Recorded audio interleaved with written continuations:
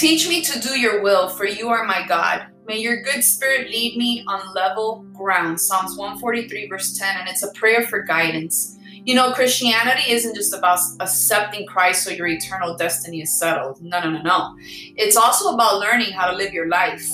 God created people to live in community with others. Others may come to him because they see his love in you. God will help you learn to live in love with others. His word is your guidebook for learning how to relate to him and to other people. Your efforts to learn how God wants you to serve him are fruitless unless you ask him to teach you. So ask God to teach you his will for you. It's always a work in progress. Don't forget that. Changing and growing. It's number one. It's what makes us who we are. That's how we grow. So make sure all your efforts to know his will are bathed in prayer for his guidance. God bless.